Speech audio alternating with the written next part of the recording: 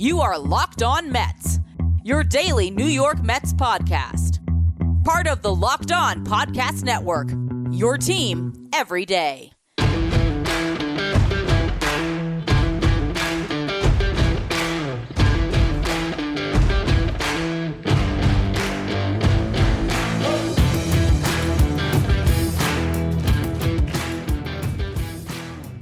Hello to all you amazing Mets fans. You're listening to Locked On Mets, part of the Locked On Podcast Network, your team every day. Thank you for making Locked On Mets your first listen every day. Locked On Mets is free and available on all platforms, including YouTube.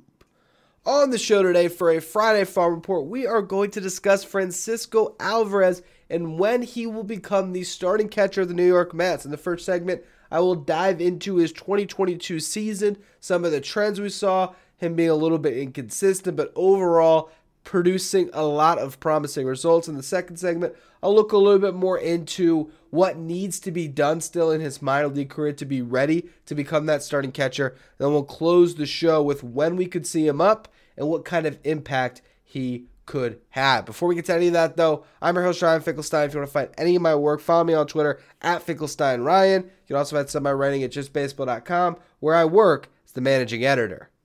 Now, Francisco Alvarez, when will we see him this season? First, I want to take a look back at what we just watched him do in 2022, because it was his age 20 season. We saw him start the year in Double-A. This is after a year in 2021 where he spent a ton of time playing in High A Brooklyn. So it was a natural progression, but still an aggressive assignment for a young player. And early results were great, and then we saw him really drop off. So let's really dive into his season.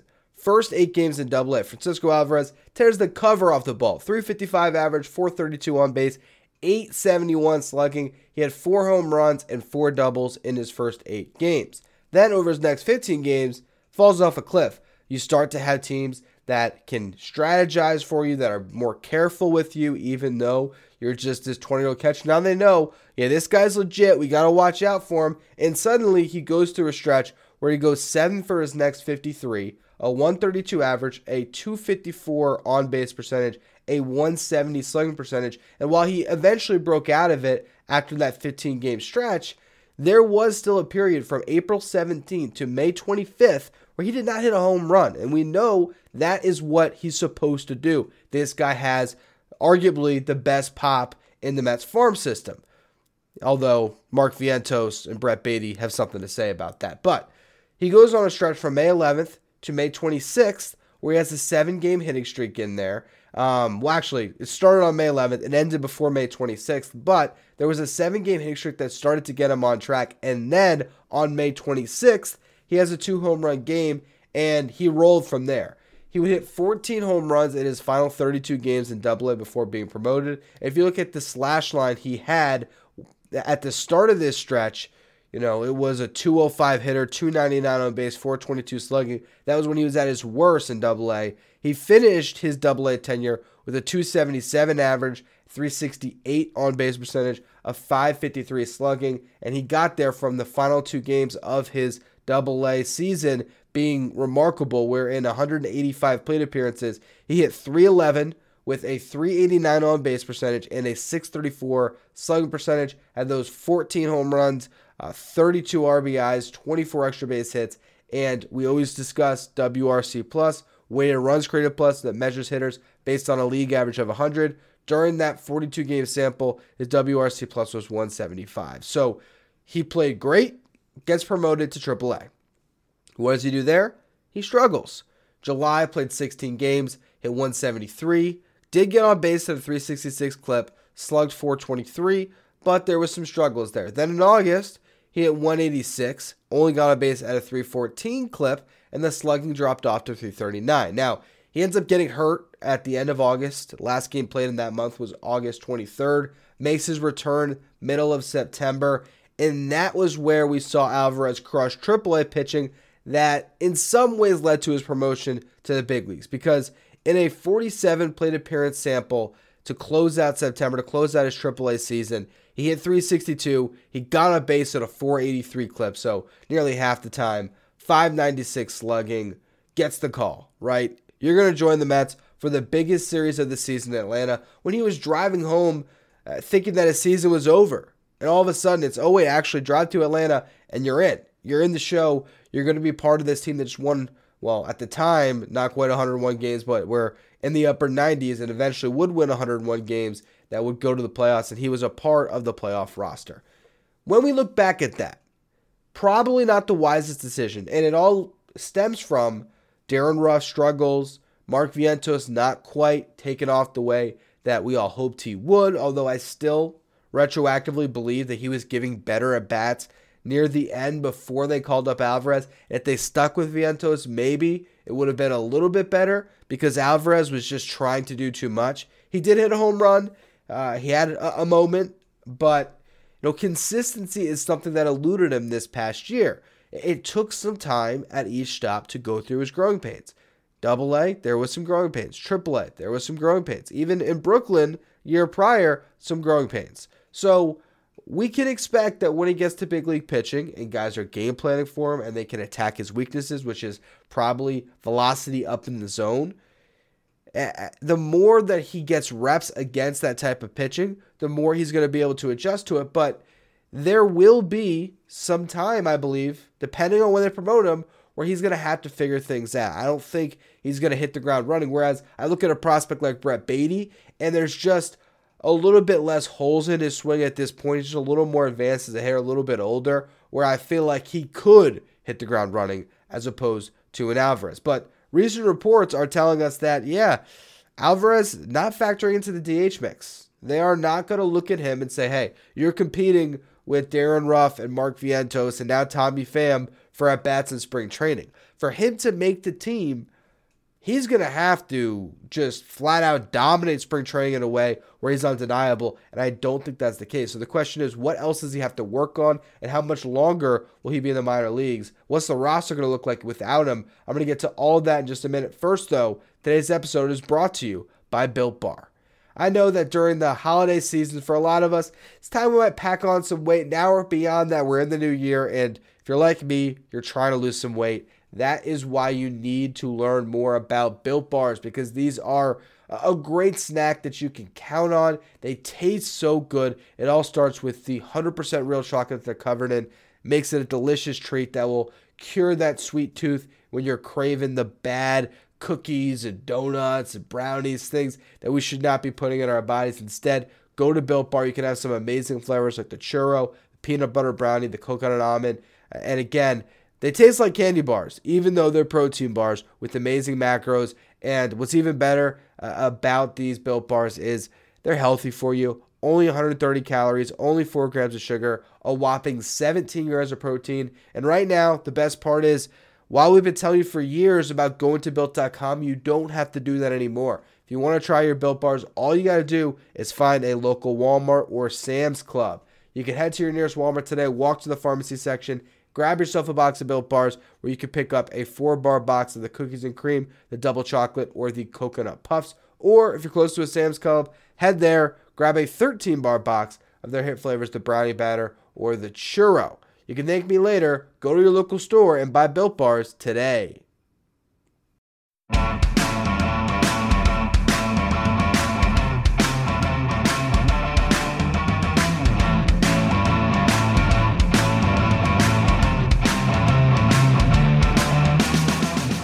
Now, how far away is Francisco Alvarez from being big league ready?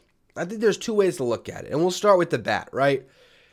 You look at what he's done throughout his career, okay? There has been a decent sample size up to this point that he's accrued through his time in the minor leagues. Started in 2019, 42 games of rookie ball. You lose the 2020 season, but he got some time at the alternate site. 2021 rolls around, starts at low A, looks like Barry Bonds for a week or whatever it was, 2 weeks. Gets the call to high A. He played 99 games altogether, but 84 of them in Brooklyn, so got a lot of seasoning at a high level.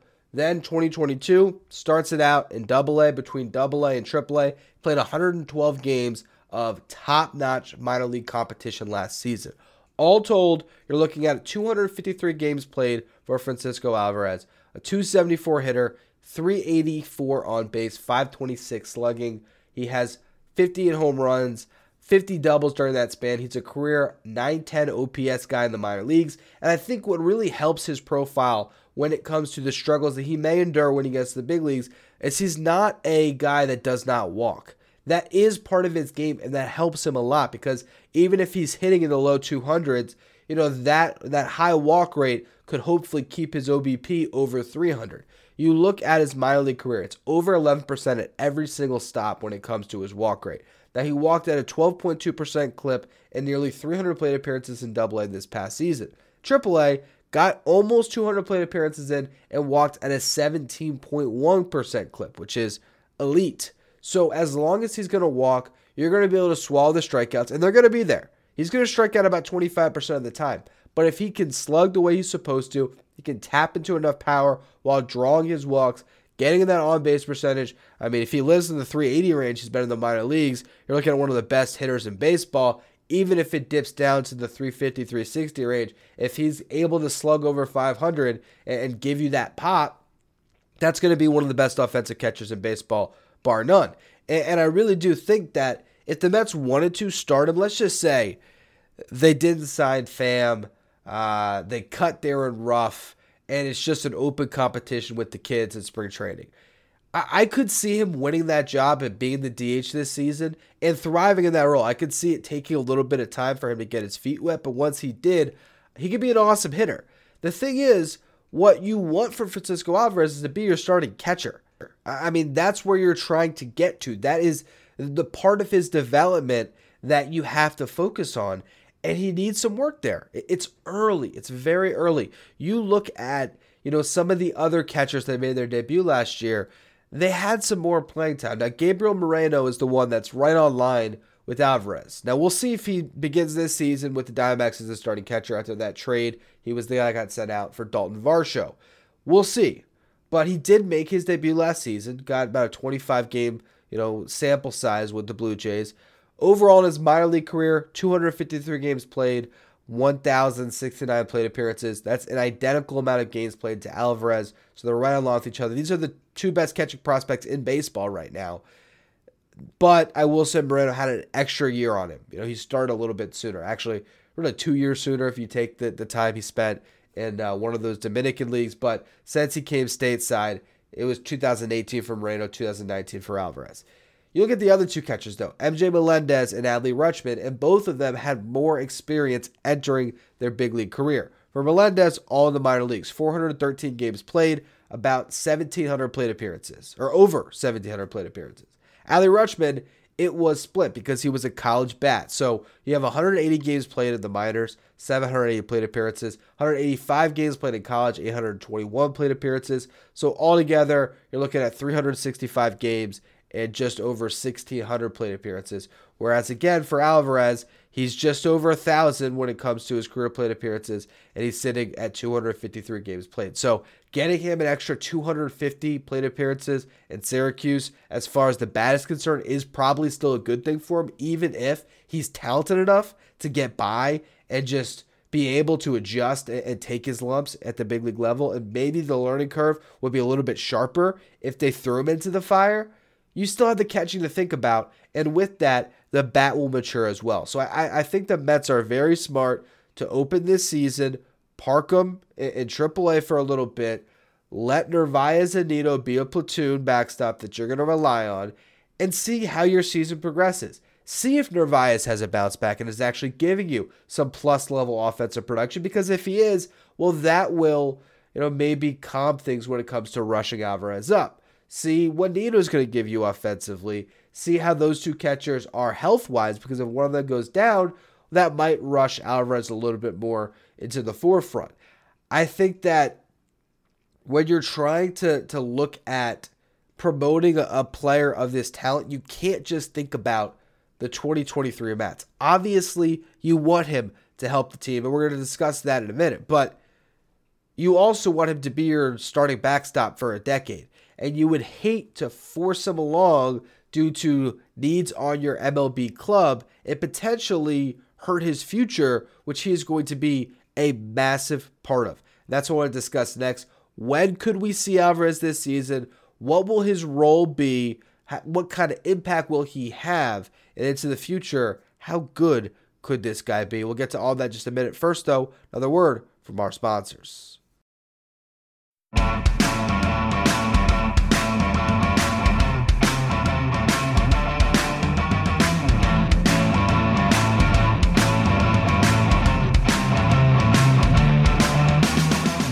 Now, with the addition of Tommy Pham, the Mets roster when it comes to position players is basically set.